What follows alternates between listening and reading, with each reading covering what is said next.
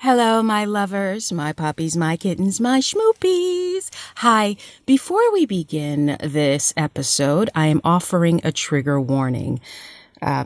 Bullying, suicidal ideation come up in the conversation.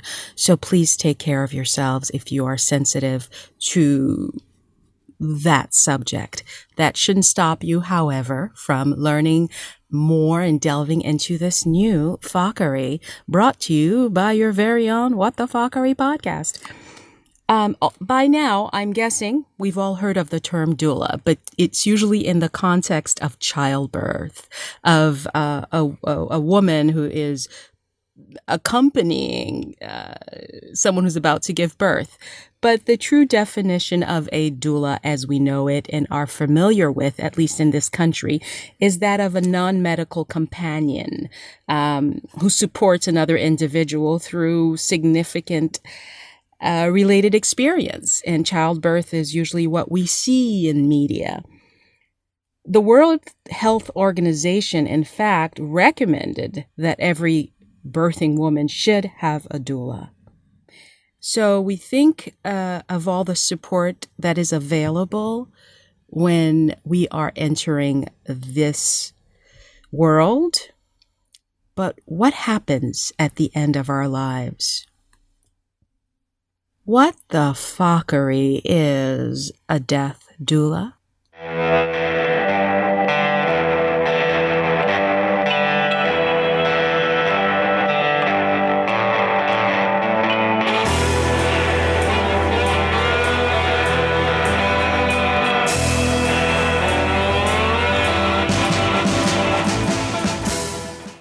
Well, we're about to find out. I'm Nadege August, your host. If this is your first time, welcome. And here's what you can expect. What the Fuckery is a podcast about the things we hear about but don't know enough about. A series of conversations dedicated to hearing firsthand from the very people whose lifestyle, truths, or concepts we struggle with understanding. The very things we should know more about but are afraid to discuss.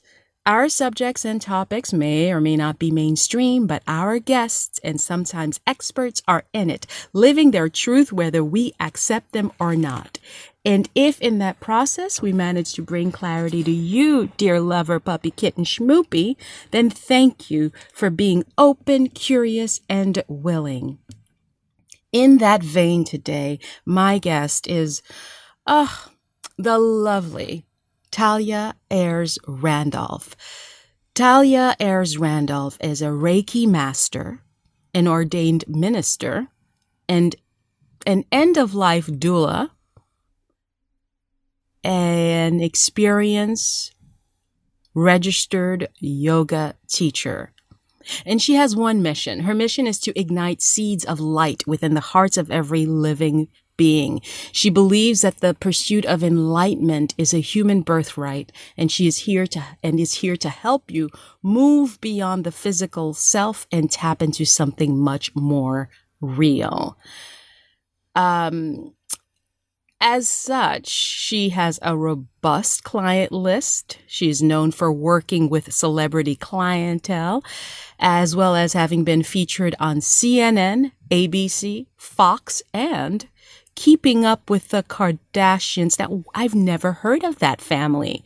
Have you, the little Kardashians? But all joking aside, she is a powerhouse in my opinion, and we are very lucky to have her. She also had the honor of performing alongside the Los Angeles Philharmonic as a singing bowl soloist at the Hollywood Bowl under the musical direction of Grammy Award-winning conductor Gustavo Dudamel. I love Gustavo. She is a Toronto native and was introduced to shamanism, Taoism, yoga, and A Course in Miracles from the time she was born. And these practices are at the core of her spiritual foundation, which started the groundwork for her own journey into the healing arts. Without further ado, here is this inspiring conversation. Talia, what the fuckery is a death doula? I should say welcome, but Yes. So a death doula, or I like to kind of say end of life doula. So it's it's just less not as harsh. sexy. It's not as sexy. I'm sorry. Essentially, it's someone who helps a person who is in transition at the end of their lives, helping them to come to a space of peace before they pass on. So that is the essential job and work of someone who is an end of life doula or death doula. Mm. It makes perfect sense, right? Because when we're coming into this world, we are supported somehow, right? And I understand there are birth doulas as well. And I think most people are familiar with that concept. But they always think of a birth doula as someone who is for people who don't want to give birth in hospitals. I don't know that that's true. I don't know if you can speak on that. But a death doula or end of life person, such as yourself, I assume is for the end of life, as you've said. But my question is, though, what is the process as to how someone gets a hold of you, and when does it start? It so essentially it can happen at any phase of the process because some of us don't know exactly when it is that we're going to pass. We don't have, an exact date and time like when we have a birth, kind of this is the general time where the baby's coming. People can be given a few weeks to live, people can be given a few months, a few years. So working with someone who is starting to face those end of life questions can really happen at any point that they're comfortable with. And it can begin just with conversations, one on one coaching sessions. And I also use my whole spiritual toolbox in terms of the other services that I offer. So I'll be doing mostly Reiki and sound healing as well as the spiritual coaching with someone who is starting to face those questions. And a lot comes up when we're faced with, Mortality. my time is coming, and all of a sudden you start to think about things that you didn't do in your life, people who you haven't forgiven. You want to come to a place of completion and just peace and acceptance. And a lot of us need help to tap into that space. And many people suffer when they don't allow themselves that time to kind of tie up those loose ends from their life, and all of the moments that they've maybe suppressed a little bit begin to come to the surface and become it becomes very urgent for the soul to want to reconcile all of those things that have happened in anyone's life. And so it definitely is very lucky if you are given time to plan and live out your days the way that you want to, because we know so many people pass instantly and tragically and suddenly, and you don't even have this opportunity in a lot of ways, those souls kind of drift and become lost for a little bit before they can fully cross over to the other side. And so also the work of a death doula is working with people who experience tragic loss. So they might not be the person who is in the process of passing themselves, but just helping them through their grief process and using alternative modalities to help bring that sense of just reconciliation and peace.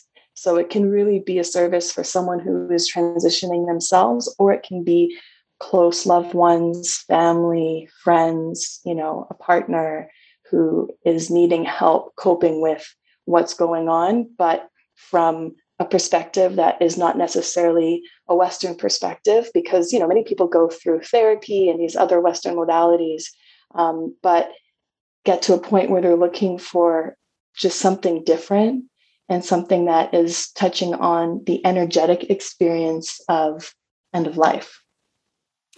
I'm listening to you, and I get the privilege to look at your beautiful, beautiful face. There's such light around you.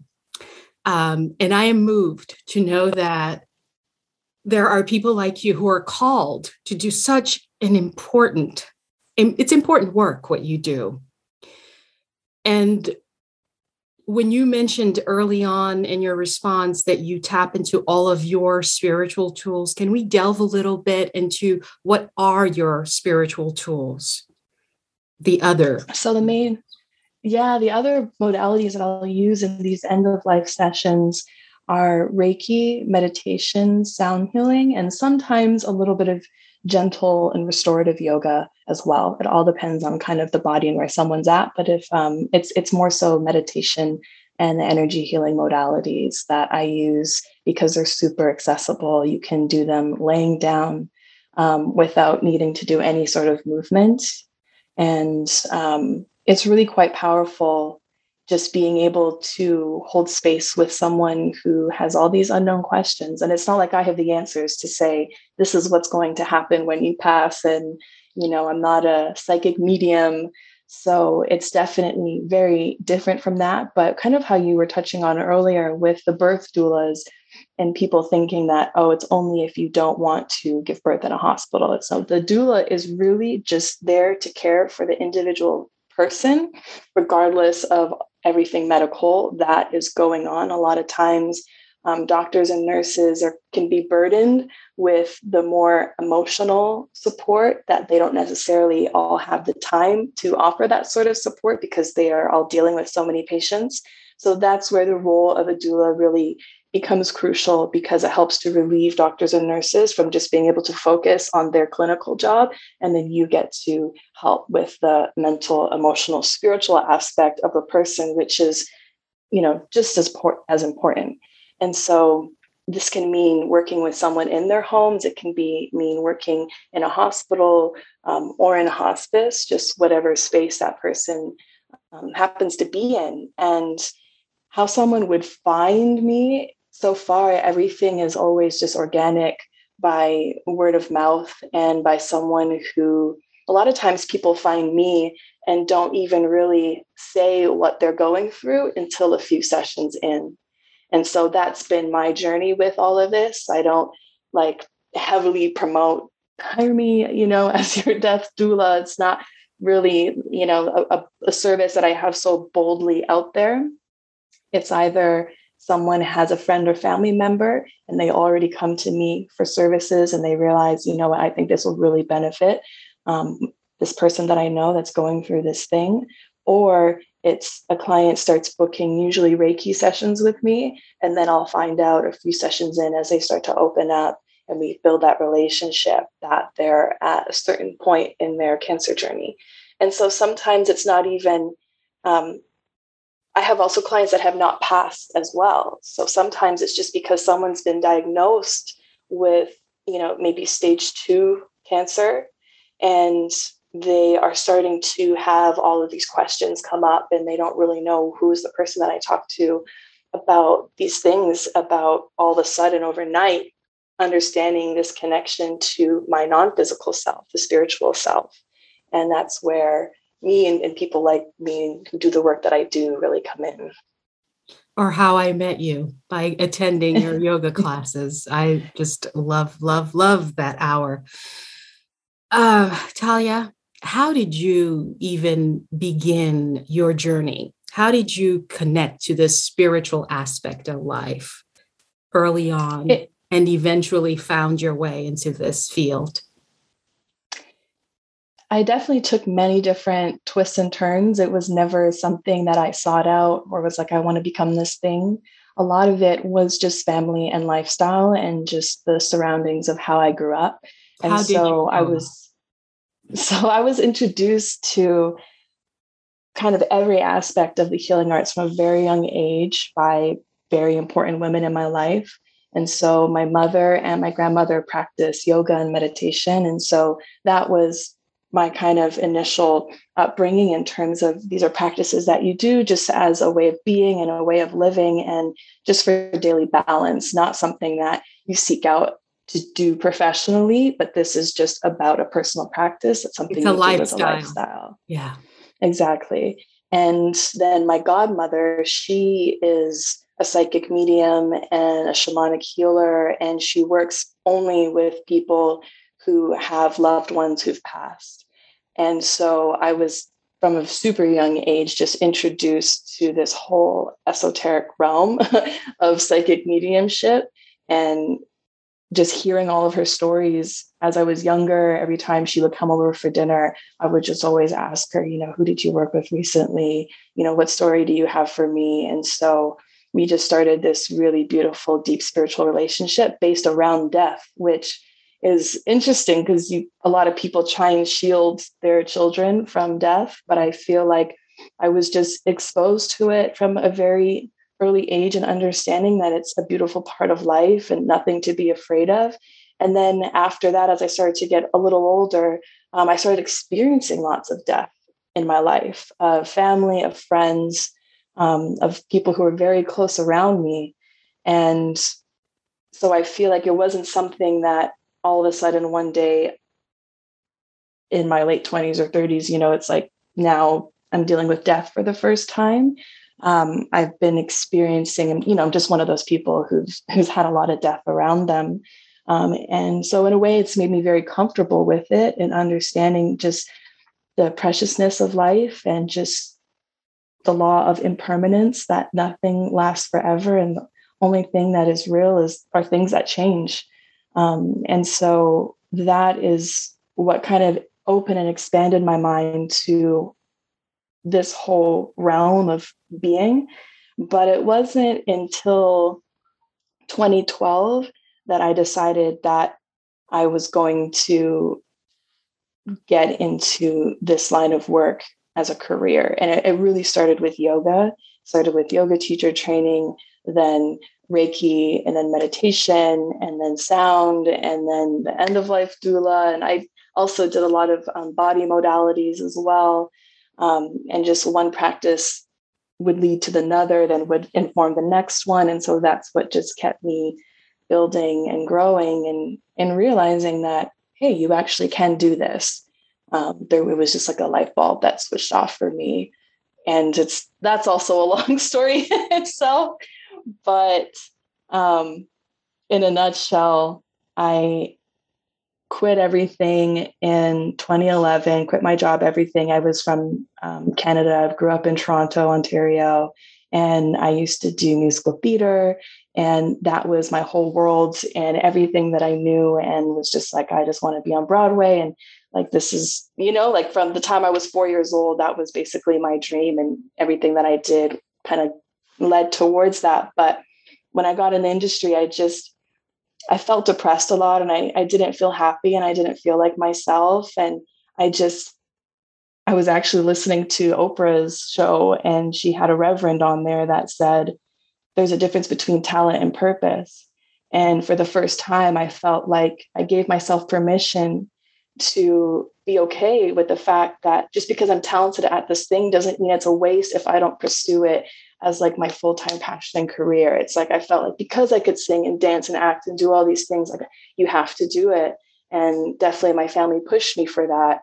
So I think once I realized that, oh, wow, like there can be purpose beyond your talent. Sometimes your purpose and talent align, and sometimes they don't, but both are okay. And so 2012 is when I really gave myself permission to go back to school, study these things that I was really passionate about, and then just see what would happen from there. Wasn't there some big portal in 2012 that opened as well? I mean, yeah, right? Yeah, it was the Mayan calendar that was ending. So it's no accident that you did this natural major shift and decision took place right around that time. And what a powerful thing you said, that sometimes your talent and your purpose don't align. And that's okay, because I firmly believe that somehow you will come full circle and we will understand why you needed to have this talent in order for this purpose to keep going forth. And for now, it's just part of this exciting journey. And I can't wait to see what's going to happen with you. I don't know. I don't make plans. Not anymore. Truly, yeah. You seem to be good at surrendering and not resisting. I'm sure you have, but from the outside looking in, you just kept on one thing was leading to the other, and you just went and rolled with it. And here you are for now. This is your pit stop. Yeah. This is what you're Yes, doing now. exactly. This is Yeah. what I'm doing. And here we are. And yeah, I just feel grateful and happy that it could, because I think it was always something that I was also drawn to just as much as performing arts. But because you never really saw examples of it and examples that were out there of like alternative spirituality at the time, people were just really making fun of it and it just wasn't really taken seriously. And so I think I just thought, that's just, that can't even be possible. But then once I got immersed in the world of it and I moved a few places. I moved to Cape Town, South Africa, and then I moved to Arizona before I came to LA. I was And when I was wondering. in both of those, yeah, so when I was in both of those places, um, it and meeting other people who do this work, I think that's what really inspired me to be like, this is a very, very small niche and bubble, but it's so important. It's so needed. And over time, humanity is just going to need it more and more. So I may as well just take this time to do the groundwork of, education and learning and practicing as much as possible. And it definitely, I felt that full circle moment in 2020 where I just, instead of feeling depleted, I felt really energized to step in even harder to all of the stuff that I do. Kind of the suffering of the world, in a way, made me reaffirm that these You are were why on these purpose. practices are here. Yeah. Exactly. Yeah, it's no accident. It's all part of the healing arts, right? It's still an art form, and art is magical. People think arts are jokes, and no, I think, I mean, I hate to sound like this may be misconstrued as a narcissistic statement, but I truly believe that God, if you believe in that word, that God loves artists. Like there's a special place because very few people get to be part of the arts and surrender to it completely, because it seems like, especially in this country, the United States, it's looked down on a little bit, right? I mean, we happen to be in LA, where you and I know that it's a different vibe for that particular, but anywhere else in this country, odds are, if you're an artist, there's already this all preconceived notion about what you're supposed to be like or should be like. And that's usually disorganized, messy, and all that jazz. And it doesn't have to be that way. Was it odd for you? Exactly. Yeah, right. You agree. Was it Yeah. odd? Yeah. No, I do. Yeah. Was it odd for you though, as a little girl? I just imagine a little girl just running around, because at some point I was very involved in the Kundalini yoga community with the Sikhs and all that stuff. And I just remember seeing all these little happy children running around and being like serious little yoginis and stuff. And I'm just picturing you sort of being part of that whole world. But was it weird for you when you realized not every child grew up in homes like that? Did you have a moment Yeah, where I you're like, would. wait, what do you mean you don't do yoga every day? Like, Yeah, I think, I mean, I didn't spend, I would say in my early years, I didn't spend a lot of time around other people's families. I would say I was with my family a lot, and I was also involved in so many extracurricular activities. So I didn't really know that what I was doing was really any different until I reached high school. And it was also a very, I would say, more private experience because my mom's practice and my grandmother's practice was all at home. They weren't really a part of like a, well, they were in their own way, but they weren't part of a bigger community that they introduced me to, where I was then practicing in public with them. So it was very much just like a spiritual practice in the home. And that this is just, like our grounding time. hmm. Um, it wasn't until high school that I really started to realize, once I was hanging out with other people, friends, going over to their houses and that sort of thing, that I realized, oh, like people have no idea what this is and they have no idea what I'm talking about. And people's parents look at me crazy when it's like, this young teenager talking about meditation and healing arts and all this stuff, when it's not even something that they were really tapping into or talking about whatsoever themselves. But I also was really badly bullied in from the fourth grade up until the eighth grade. And so these practices were also my form of healing, that my godmother would kind of prescribe me different energetic things to do, home practices to help just release and combat all of the bullying that was happening in school. So it for a long time, like I was very much like, felt like a lone wolf. I was very, there was a lot of I'm still suffering. introverted. Yeah, there was just, I was a closed shell, like I was just kind of like this little cage bird, who felt very safe around their family and family friends. And so I kept all those practices very much like just to myself. And like, this is just what I do to help, feel just good about myself and, release all of that negativity that was occurring. Would you mind terribly sharing some of the bullying? Like why? What was it about you that made you a target, for lack of a better term? Because you're from Canada and we think Canadians are the nicest, sweetest people. No aggression. Kids are kids. Kids are the same. I feel like no matter where you go in the world, but it varied so much. Like I would just get picked on by boys in my class, and I never really understood why.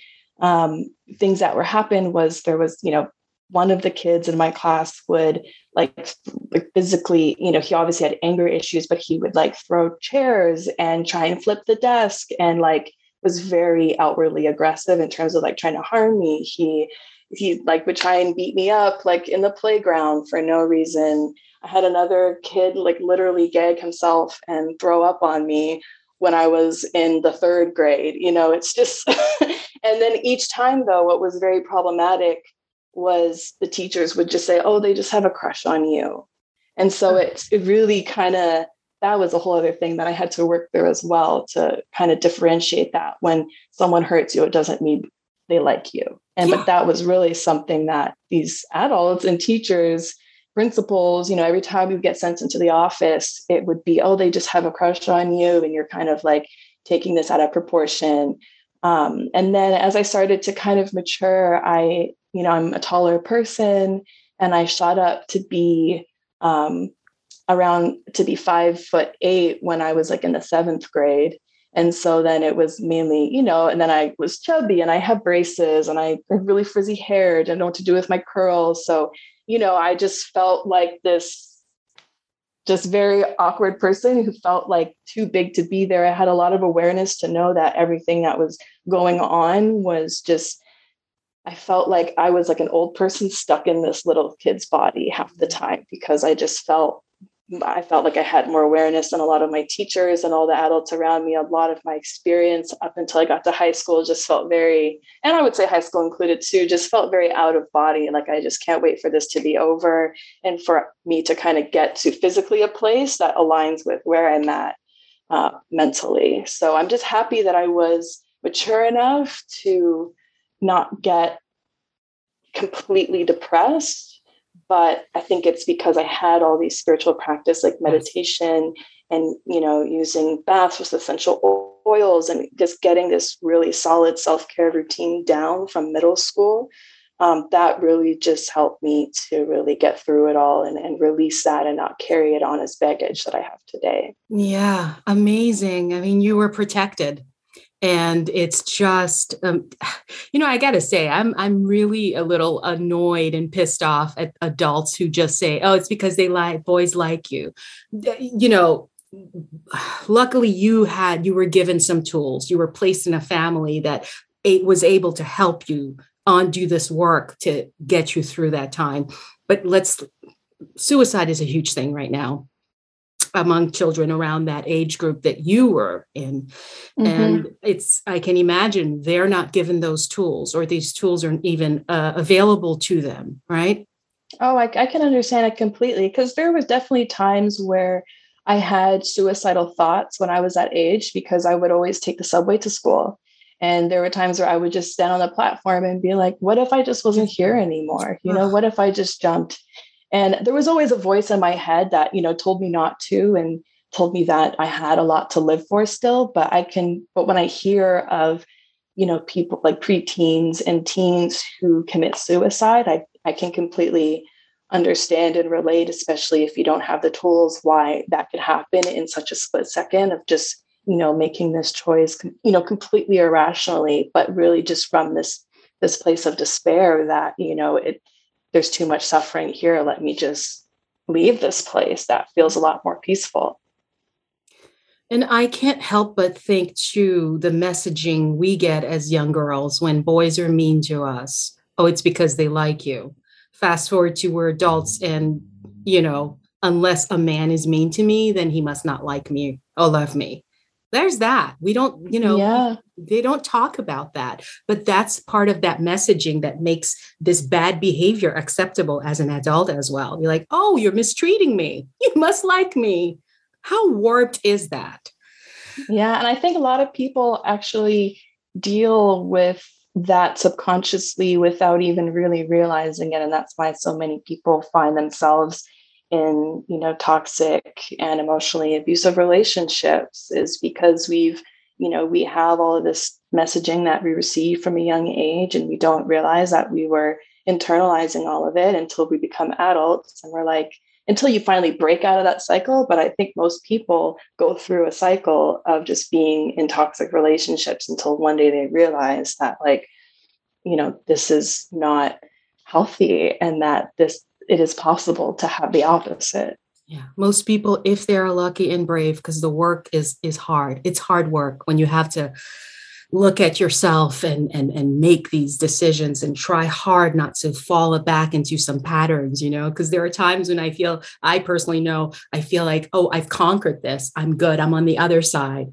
And then somehow something happens to test me and I can easily get sucked back in. So that's a whole other fuckery. Yeah. Hey, listeners. The term self-care is thrown around a lot these days, and deservedly so. And I think we can all agree that mental health is part of self-care. And one of the many reasons we tell ourselves is lack of time and money. Well, BetterHelp.com is the world's largest counseling service. It's not a crisis line. It's not self-help. It is professional counseling done securely online. Now, BetterHelp will assess your needs and match you with your own licensed, accredited, and board-certified therapist in under 24 hours.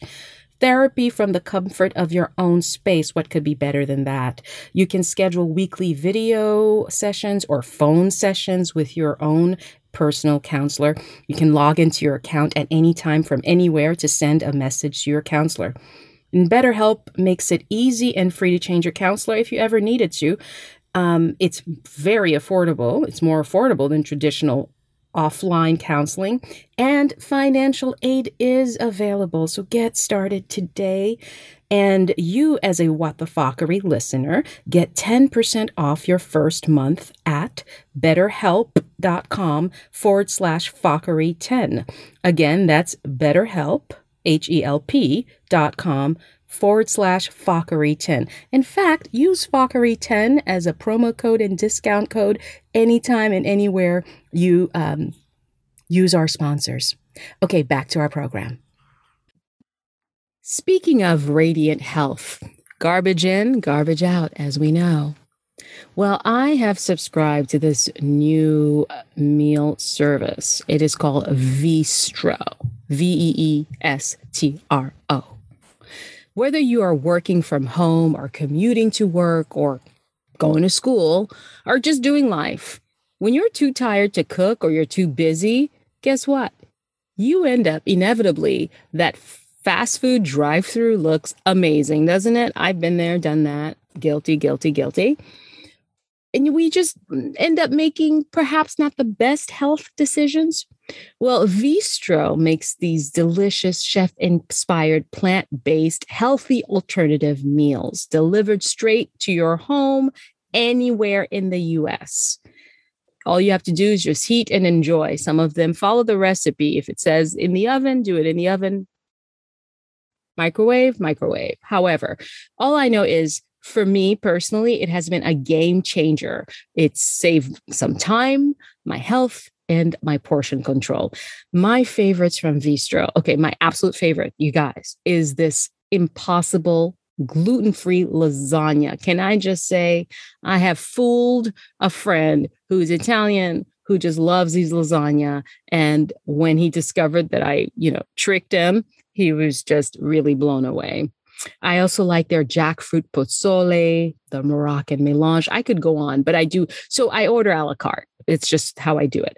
But why am I sharing this with you? Well, here's what Nadege August does for her lovers, puppies, kittens, and schmoopies.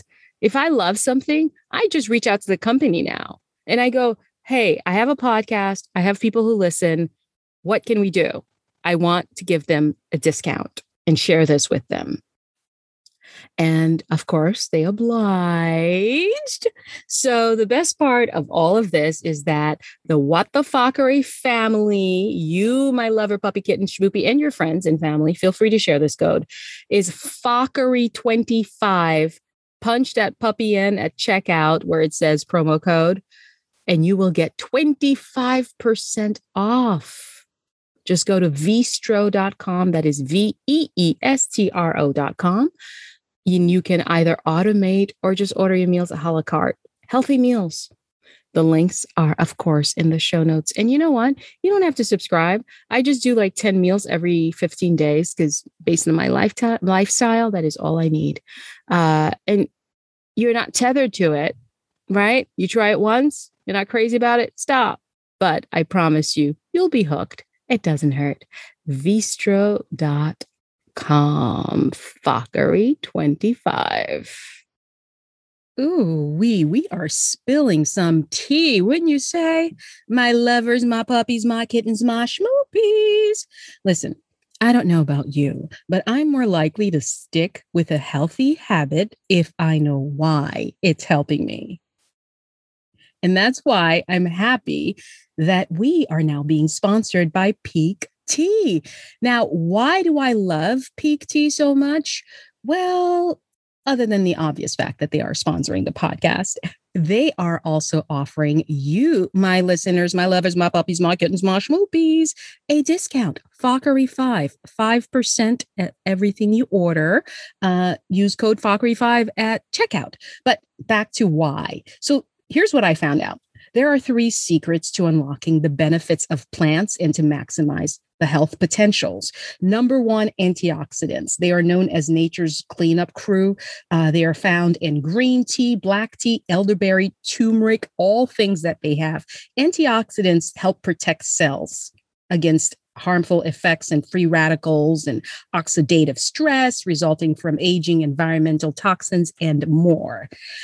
And number 2, science tells us the benefits of the plants are groundbreaking. But why are so many experiencing minimal benefits? Well, because the key to getting the most nature has to offer lies in its quality.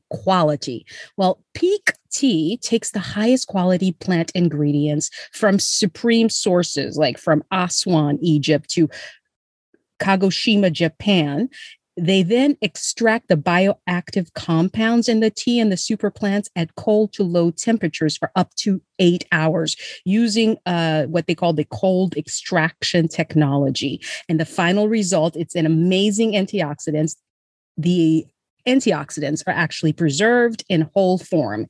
And finally, Radiant Health. My gosh, Radiant Health comes with consistency, and Pique Tea's products are designed to be simple, effective, and enjoyable. Trust me, take it from someone who is now a Pique Tea fan and addict. I do their pu'er tea, great for your microbiome. Their green tea in the afternoon. Oh, by the way, the pu'er has gotten me off coffee in the mornings. Oh, my New York just came out. Get off of me. If you hop over to our Instagram page, you will see the tea, what it looks like. Their matcha is to die for. But here's the thing. You will never want to use a tea bag again because they come in crystal forms.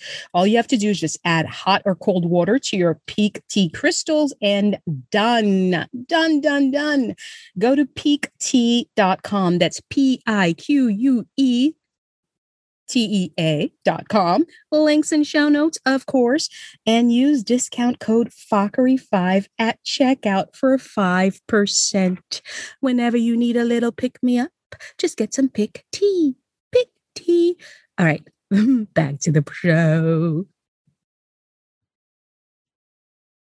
How did you train? Or is there training, formal training available for end of life work? Yeah. End of life guide. Yeah, so there is formal training that you can do. The one that I did was in San Francisco. It's called the International End of Life Doula Association. And so they hold trainings, I believe, in New York and San Francisco. And I'm not sure if they travel to other parts of the country, but they're a nonprofit organization, and they host these trainings for people.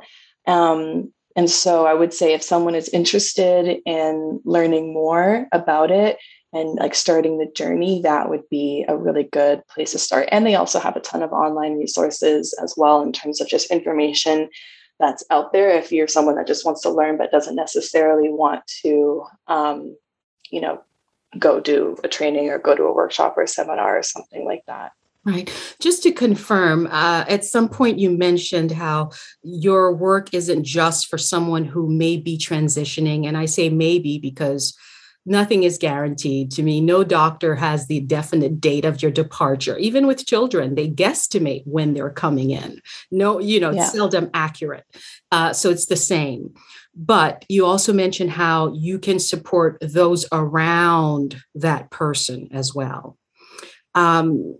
Can you share what are some tools that you can offer to someone who has a loved one or a dear friend who may be facing such a crisis? I think the main thing is to not make it about yourself.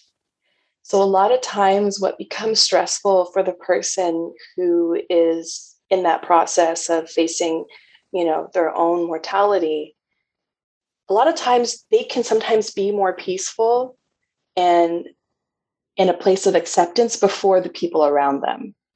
And so there is a switch where that happens where they'll start to kind of settle in and come to this calm space where they just kind of accept, understand everything that's going on, have the final conversations that they need to have to, and just to, have those internal conversations with themselves. But then what starts to arise is the people around them start to cling and want to hold on. And so the biggest gift that anyone can really, or a lesson for all people to learn, is that the nature of suffering isn't holding on in any capacity, in any area of life. And so it's to not make it about yourself, because a lot of the times if we have a loved one passing, we talk about how hard it is for me, how this is affecting my life, what I'm going through now. And in those moments, it's really important to shine a light on the person that is actually going through the thing themselves, and to ask yourself, how can you show up and be supportive as much as possible for that person, to be there for them? How can you be of service to them? And so I think if we kind of reframe the thinking of, instead of, why is this happening to me, start to ask ourselves, how can we be of service to this person in our lives, and actually not shy away from them or distance ourselves because it makes us have to face our own questions about our own life that show up. It really is a beautiful opportunity for healing and just spiritual growth if we can move beyond the ego, if we can move beyond the self in those situations and really see how we can serve that person in our life and just be a part of that transition. It's such a gift. And so many people don't get to be there when someone's passing, or to even have those conversations with them, leading up to those moments.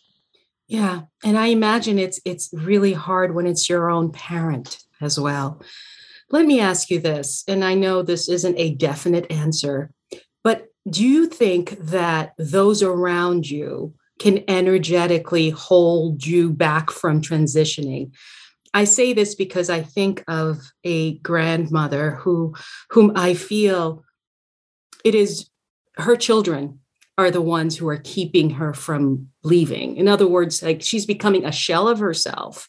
She's at peace with transitioning, but she also knows that some of my children are just not ready for this. So I'm just going to lay here and just, what do you feel? Absolutely. Am I too woo? Absolutely.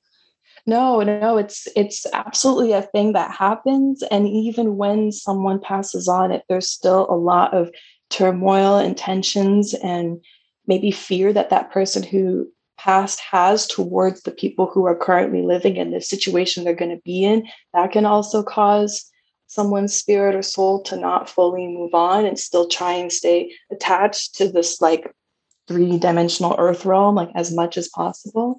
But absolutely, when the people around you aren't at peace with what's going on, or when they are clinging on to you to help them stand on their own 2 feet, all of those dynamics play a huge part in that person um, hanging on. It's because there's so much unresolved that needs to get resolved in this physical plane that causes them to cling and kind of prolong that process. Mm-hmm.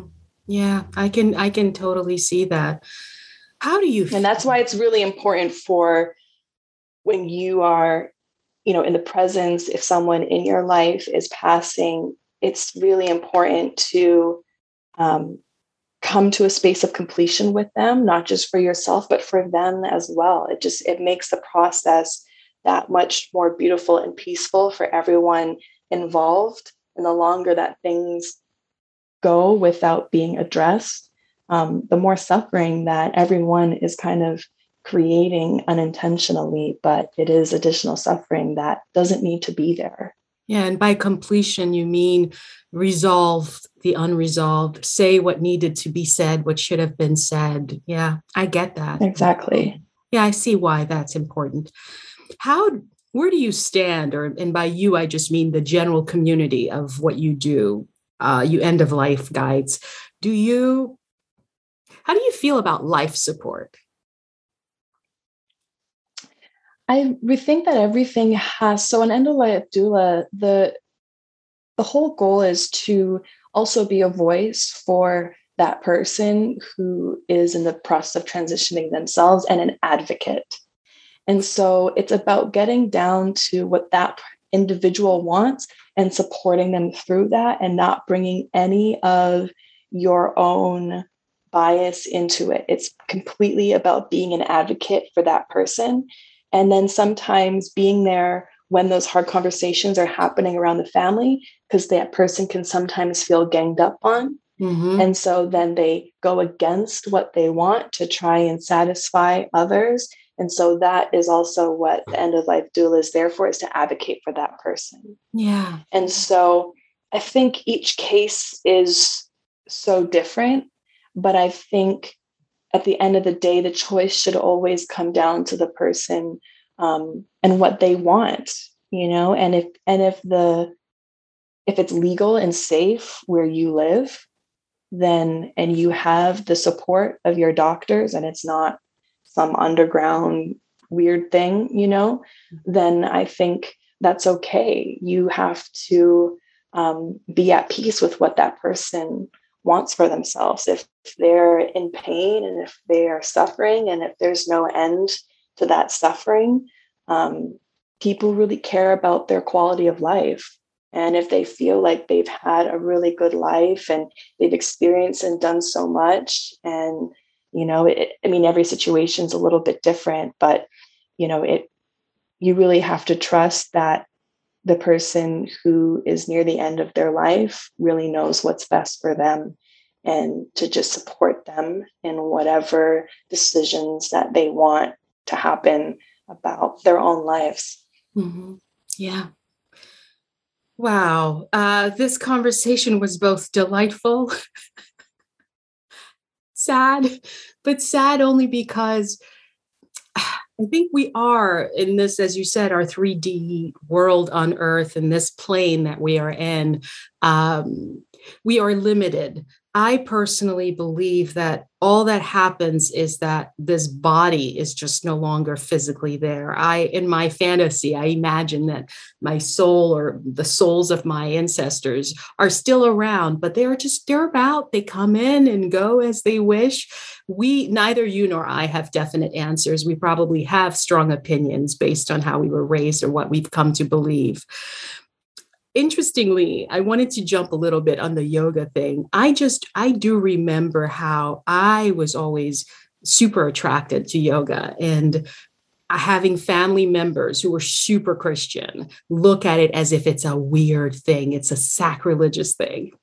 And fast forward to now, they are older adults who now are trying to do yoga or calling me and asking me about it. And I want to gloat and say, it's not so weird now, is it? So that gives me hope that what you do is going to become even more and more available, and the word will spread, because in a perfect world, hospitals, I feel, should have people like you available to support others. That's my personal wish. Do you see that as a possibility, or even something that may happen years from now? Or I absolutely do, because the place that I was certified through, INELDA, International End of Life Doula Association, they have this program that they've been building in New York, where they have in one of their hospitals, I forget right now off the top of my head which one, but they have a program, an end of life doula program in one of the hospitals out there, where they have that full-time support of doulas that have shifts just like nurses, and are assigned to certain patients. And so they're really, nonprofit organization that is trying to grow and build this work. So right now it just exists in that one hospital. Maybe there's some more across the country, but it is an area that is starting to grow, that people really are understanding through their work and the programs that they've been developing and building, and their success, that it is absolutely needed. And, that's my hope as well, is that all the hospitals, this will just be as common. I think the only hurdle in it all is the same kind of negative connotation that birth doulas sometimes have. Just Western medicine takes a little longer to embrace alternative, complementary. I think I like to use that term more and more these days, complementary instead of alternative, because all parts are important. And so just doing complementary, holistic practices and embracing those. And it's really coming out of a need of patients just requesting this more and more as they do more research on, how do I manage my pain in a natural way? How do I get more comfortable? How do I become more at peace? These are not questions, necessarily for the nurse that's working overnight that night. They try as best as they can, and a lot of them also do Reiki and yoga. I have friends that are yoga teachers as well as nurses, and so they're able to slip in alternative and holistic and complementary practices, but it's still frowned upon, incognito. Yeah, it's just under the radar. It's just they're that one person that happens to be doing it and making a big impact in the lives of the people they work with. So it is starting to happen. I definitely have faith that we'll start to see more and more of it arising, and I have a hope that and dream that it'll become just a national program for hospitals all over this country and beyond. And I do love that your use of the word complementary instead of alternative, because alternative just sounds like, okay, I'm rejecting all things medical and I'm going to go this route. I think we can make them work together, holding each other's hands and support each other. We're so quick to turn to drugs when, in fact, meditation can help ease, essential oils heal and help. So support. I remember there was a time when insurance companies wouldn't cover acupuncture care. And now we have agreed that you can go to an acupuncturist and they will cover some of it. So there is hope that we are hopefully. It is hope. I know. Yeah. I would say Chinese medicine is one of the Eastern practices that is really helping to progress the whole movement along and merging it with Western medicine, because we're finally starting to see things like acupuncture being covered. Another one, this just slipped my mind. Maybe I'll come back to it. But yeah, there's just more and more practices that are starting to be made available, even therapy, mental health. I started getting emails from my doctor about, just a meditation session virtual. And I was like, oh, wow, like this is so beautiful. I never thought that people would be doing this. So it is happening. Some good things came out of the pandemic. Yeah. And yoga is getting constantly recommended with all of the studies that are being done long term. We've known that these practices have always been legit, but it's kind of like, people like to have things go through their own channels of verification and that sort of thing. So it's just really beautiful to see. Oh, and I remember what I was going to say is that we're starting to see in terms of cancer patients, because I work in the realm of people who typically have cancer. And so a lot of what I do is it's the energy healing, is the sound healing with the different singing bowls and gongs and those instruments. And one of the newer practices that has been going through trials now and starting to have a lot of success is vibrational sound therapy for cancer, as either an alternative or complementary to chemotherapy. And so that to me is really exciting, on seeing how these Eastern practices and Western technology coming together to help a person in a more holistic way, that isn't hurting them or making them more sick in the process. So that's really exciting to me. And that's, a brand new area that's emerging within health and healing. So it's out there. It's just taking a little time. I got a magazine from UCLA, which is part of my medical care network. And there was an article where they are actually using essential oils for pain management in certain facilities at the center. And I thought, well, knock me over with a feather. I do declare. You mean lavender relaxes? I know. It's exciting that we had to go to the complete opposite end of the spectrum to kind of bounce back somewhere in the middle, and to, not reject, but embrace and just understand that the answer is always working in community and collaboration. It's never about my way needs to be the only way, and I need to work as hard as possible to make that true.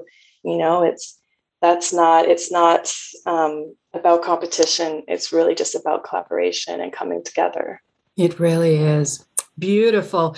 My love, thank you so very much for giving us this time.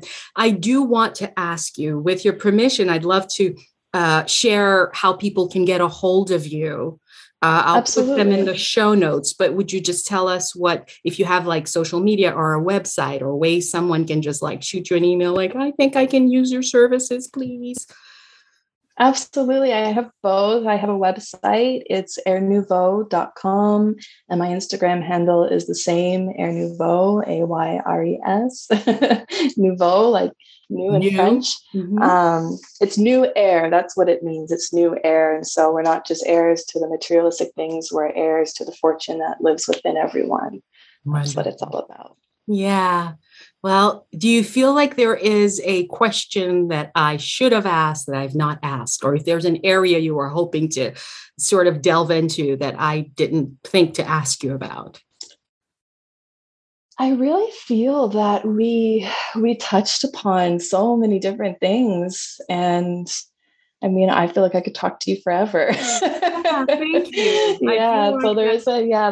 So there's not a single question where I'm just like, oh, we should have talked about this more. I really feel like we hit all the points. I think so too. And finally, my martini. At the end of every episode, I ask my guests to say goodbye to my listeners, my guests too, the way they would say goodbye to a loved one. Now, I know as yoginis, we're going to say namaste, but there has to be a Talia way of saying goodbye.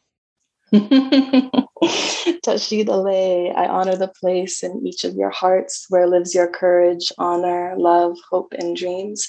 And I honor the same place where, if you're at that place in you, and I'm at that very same place in me, there is only one of us.